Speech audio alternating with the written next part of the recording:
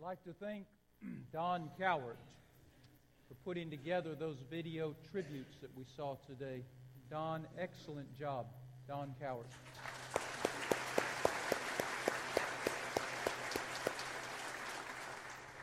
If you have your Bibles with you this morning, would you open them please to 1 Peter chapter 4. Just one verse for us today.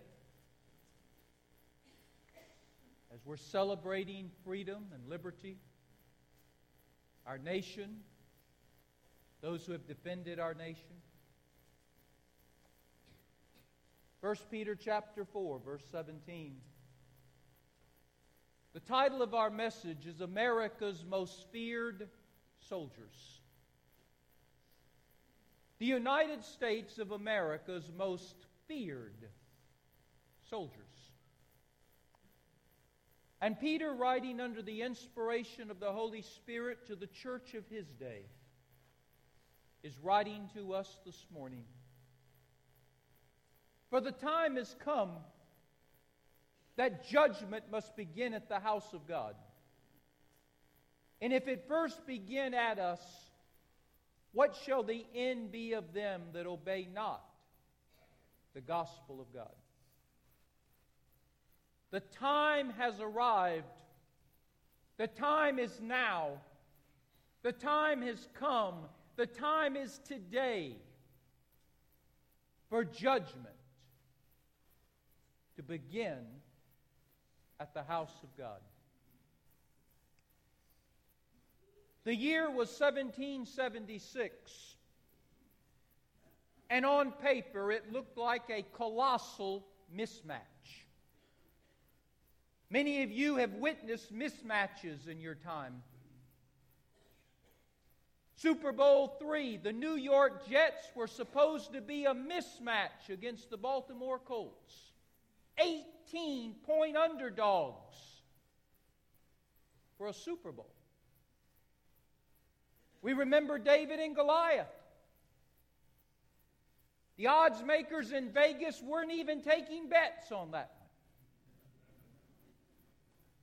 The human tank against a shepherd boy. Mismatch. Years ago, the United States hockey team against the Russian hockey team.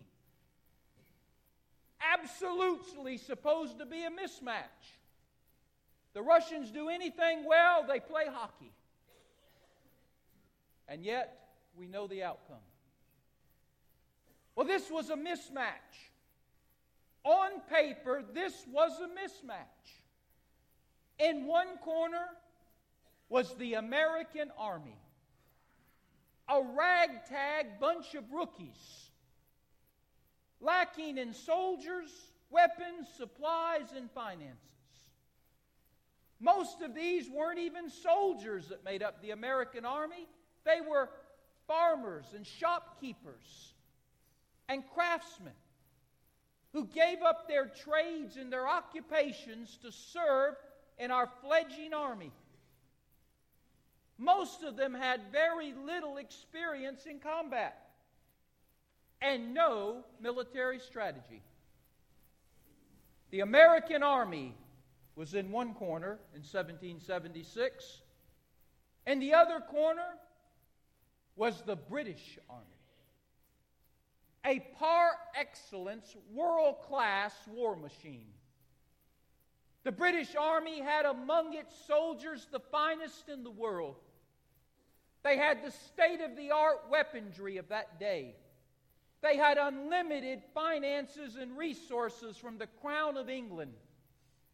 Most every one of the British soldiers were professional soldiers, schooled in warfare, experienced in combat. Now, if you and I were taking wagers in 1776, we would have put our money on the British. But in one of the greatest upsets in history, the American Bluecoats defeated the British Redcoats, and America gained its independence. How did we do it? How did the blue coats beat the red coats? Chance? No. Luck? No. Accident? No. Fate? No. The blue coats beat the red coats because the blue coats had something the red coats didn't have. And that was the black coats. Better said, the black robes. The black robes. The black robes were pastors in that day. In that day, pastors didn't wear suits and ties. They wore black robes. And the pastors of America stepped up to the plate. The Christians of America stepped up to the plate as they have never perhaps ever done before. And they prayed for God's intervention to birth this nation. They claimed Jeremiah 33:3, call upon the Lord and He will answer you, and He will come and show you things you could never imagine, and do for you things you could never do. They invited the omniscient, omnipotent God of heaven into the affairs of America. And with passion they prayed. And God heard. With passion they thundered from the pulpits. And the Word of God, the living Word and the written Word, was honored. Preachers like Jonathan Mayhew, John Witherspoon, Samuel Cooper, Peter Muhlenberg were just among a few among hundreds of pastors who thundered in American pulpits and cried out for righteousness, and who led their congregations in some of the most intense prayer meetings that's ever been and may ever will be. In the early days, these American preachers were like the prophets of Israel. God used the prophets of Israel to bring back a nation, and God used these American preachers to birth a nation. In many ways, they were our Isaiahs and our Ezekiels and our Jeremiahs and our Daniels. And may I say to you, though history books won't teach you this, America was born and America was preserved and America was protected because of the prayers of God's people and the thunder that came out of the pulpits of America in that day. My people which are called by my name shall humble themselves and pray and seek my face and turn from their wicked ways. I will hear from heaven. I will forgive their sin. I will heal their land.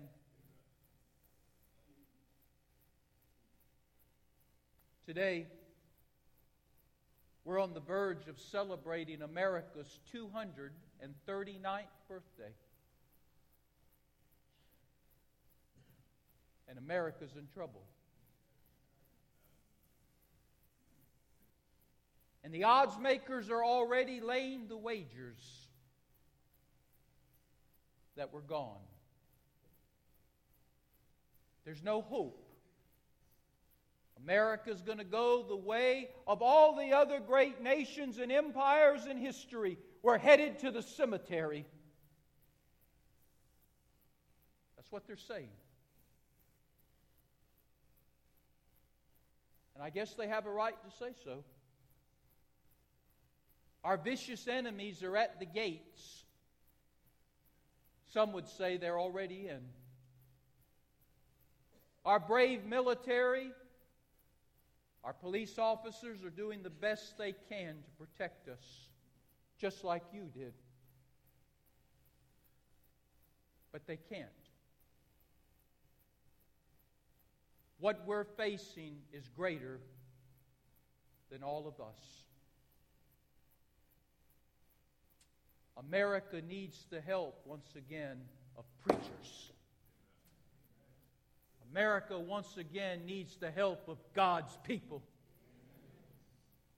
if America's to be saved. I don't believe in my lifetime I have ever seen Satan assemble what he has assembled to do this nation in.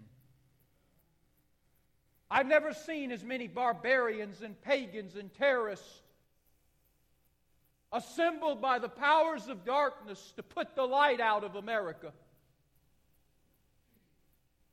America's down, but America's not out. America can rise up again. America can still win this fight. How? You and I. You and I. You and I putting on the black robes. You and I putting on the black coats. You and I becoming the prayer warriors that ring the bells of heaven and get God's attention. You and I proclaiming righteousness as we live righteously.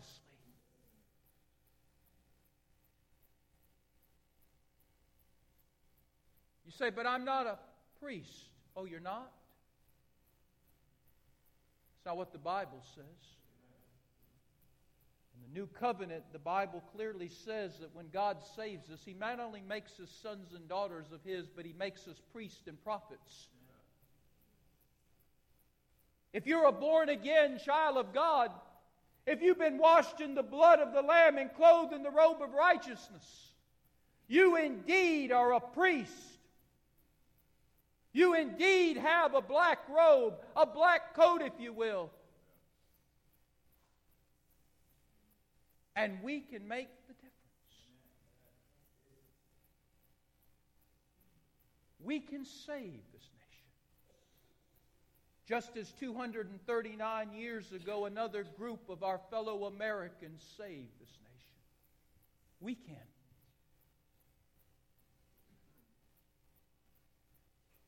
What must we do? The answer is so simple, yet so profound. So profound, but yet so simple. We must be holy. We must be holy. God doesn't choose sides. God is holy. And if you want God on your side, you will come to His side. He doesn't move to us, we move to Him. And He's holy. He's not just one time holy. He's not just two-time holy. He's thrice holy. Isaiah the prophet, who saw God, the only words he could get out of his mouth was holy, holy, holy. Holy is God the Father. Holy is God the Son. Holy is God the Holy Spirit. Holy is the Trinity. And if we claim to be Christians, then we must not only proclaim righteousness and holiness, we must live it. The time for hypocrisy and carnality in the church is over.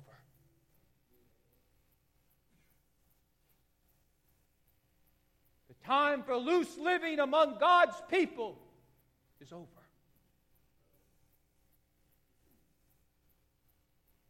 Church today has made a choice to get as close to sin as it can get and still be called a church.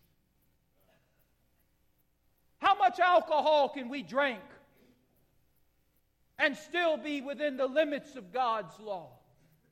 How much pot can we smoke and still be called Christians? How much fornicating can we do and still say that we're born again? How much profanity and vulgarity can we spit out of our mouths and still walk with God? How much hateful prejudice and jealousy can we have within us and still call ourselves believers? Instead of moving to God in holiness and righteousness, we try to sway God over to us as we walk by Him, tipping our hat, waving our hand, and prancing right on by. We're prideful. We're arrogant. We believe we're doing God a favor just to show up at church. Listen to me. If something doesn't change, I tell you, in another decade, there will not be any more services like this. There will not be any more churches like this.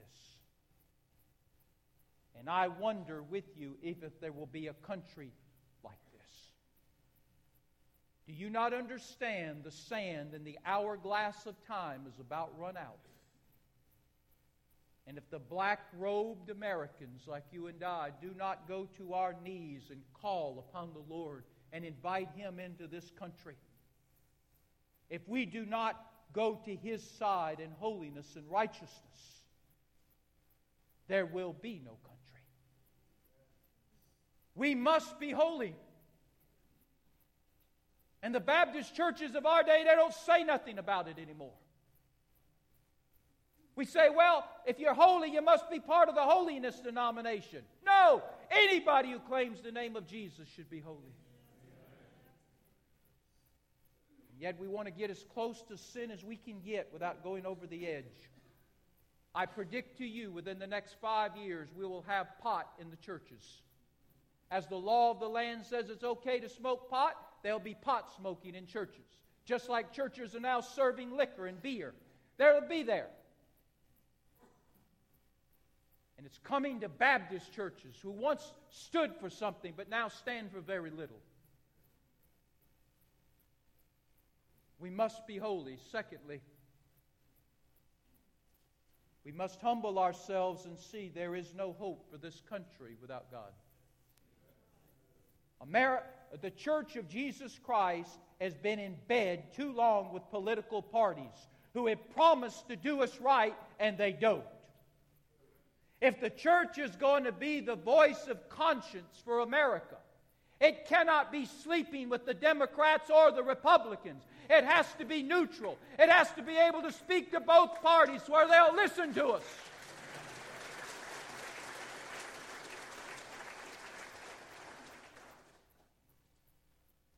Because the Democrats aren't going to save America. The Republicans are not going to save America. Technology's not going to save America. Weaponry's not going to save America. Brave men and women just like these, God bless them, but they can't save America. America's only hope is a living God. He's the only hope. If we don't turn and make God our friend again, He will become our enemy. He does not play neutrality. If you're not for Him, you're against Him. And if He's not for you, He's against you. We must understand, ladies and gentlemen, we all nod our head, but do you really understand the only cure for this disease that's going to strike America down is Jesus Christ?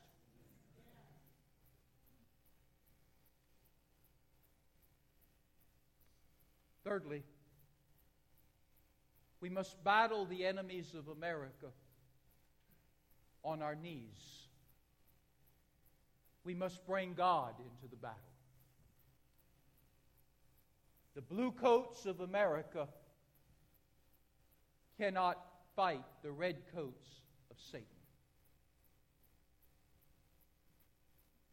We must bring in the black coats. And we black coats must get on our knees and bring God into this.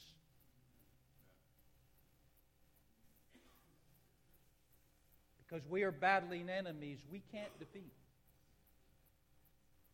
We're battling secular progressives and activist judges and fanatical terrorists and antichrist politicians and race baiters and militant perverts and all of the ilk that go with them. And they're not intimidated by our debates. They're not intimidated by our voting because they'll undo what we vote for through activist judges. They're not intimidated by church buildings.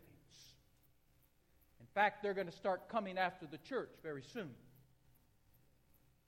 The only thing they will be intimidated by is by the living God who comes in and faces off against them and neutralizes and defeats them and sends them running with their tail tucked between their legs.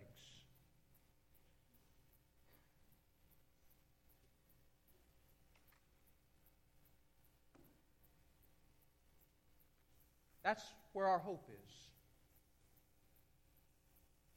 But let's be serious. How many of you will remember one word I've said 10 minutes after you leave this service? For most of us, we'll leave this place and say, that's a great service. Good choir music, pastor gave a pretty good message, got out on time, veterans were honored. Now let's go eat. Let's go rest. Let's go to the pool. Let's get ready for tomorrow.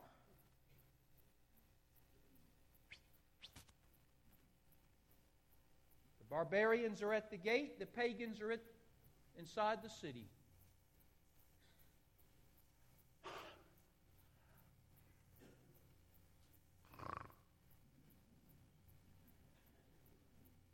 And I'm being funny, but I'm being serious.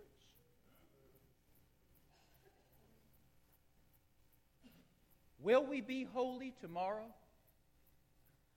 The holiness that we amened about just a moment ago? Will we believe tomorrow that God is our only hope, just like we amened it just a minute ago? Will we go to our knees and pray like we all just said we know we need to do tomorrow? Will we?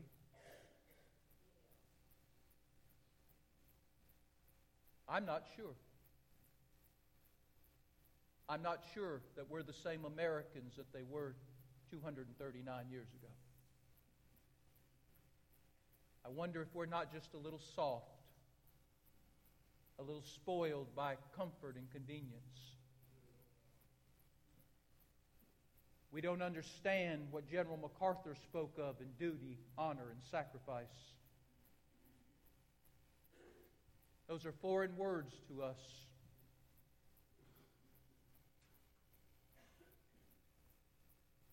When I was young, I thought I could change the world. I soon learned I couldn't. When I got a little older, I kind of thought, well, maybe I can change the country. But I couldn't. A little later, I lowered my sights. Maybe I can change the church. But I couldn't. Not so many years ago, I said, well, maybe I can change my home. And I couldn't. Now today, I stand before you knowing the only thing I can change is me. I can't change this world, and neither can you. I can't change this country, and neither can you. I can't change this church we call Miles Road Baptist Church, and neither can you. I can't change my family, but I can change me. And I've discovered something of late as I close. If I change me, I can change the other things. Because I'm the patriarch of my home. I'm the pastor of this church. I'm a patriot of this nation. I'm a citizen of this world. If I can keep my light burning, I can bring that light into those things. If I can keep my salt savory, I can bring my salt into that decay.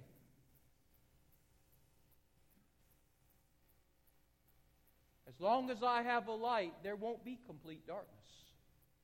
As long as I've got just a little grain of salt, there cannot be consummate decay. And you know something? That's true for you. And I'm kind of thinking maybe if we all put together our light bulbs, we could make a big light. And if we put all of our grains of salt together, we could make a big bag. And we could make a difference. But it begins with you and me wanting to do that. The question is, do we really want to do it? Do we really care about our children and our grandchildren and what they're going to get? You see, I'm challenging our old people particularly. You say, who's old? Well, if your phone's ringing, you answer it. I've been around enough politicians to know how to get out of that one. But I'll be honest with you, at my age and the age of some of you, we can coast this thing out. We really can. I mean, even worst case scenario, we can milk this thing for another few years. Then we'll go to heaven. But I think that's being a little selfish, don't you think? Aren't we being selfish if we allow our children to have a mess that we have done nothing to help them try to correct? Or our grandchildren? So I'm asking it start with our senior citizens. The most important part of any church is the senior citizens. I know many don't want you. I want you to know we'll take you, and we'll take 10 of you. We'll take as many of you as we can get, because I believe you are what built churches and what built America. And I believe you have one more fight in you. I believe you have one more building project in you. And I want you to join me. And I want all of us to come together. And this morning, I want us to confess our sins. I don't want us to play fast and loose anymore with God's holiness. I want us to be a people that are right with God, worthy of walking with Him. I want us today to understand that we're the only hope of this country. We can sit back here and shake our head and say, I've heard all this preaching before. I'm telling you, in 10 years from now, if something doesn't change because of the black robes of America standing up, this country will cease to be. Or if it is, it'll be just another third world nation, swallowed by debt and consumed by ineptness and immorality. We must pray. Would you join me? Will I join you in saving America? Heads are bowed and our eyes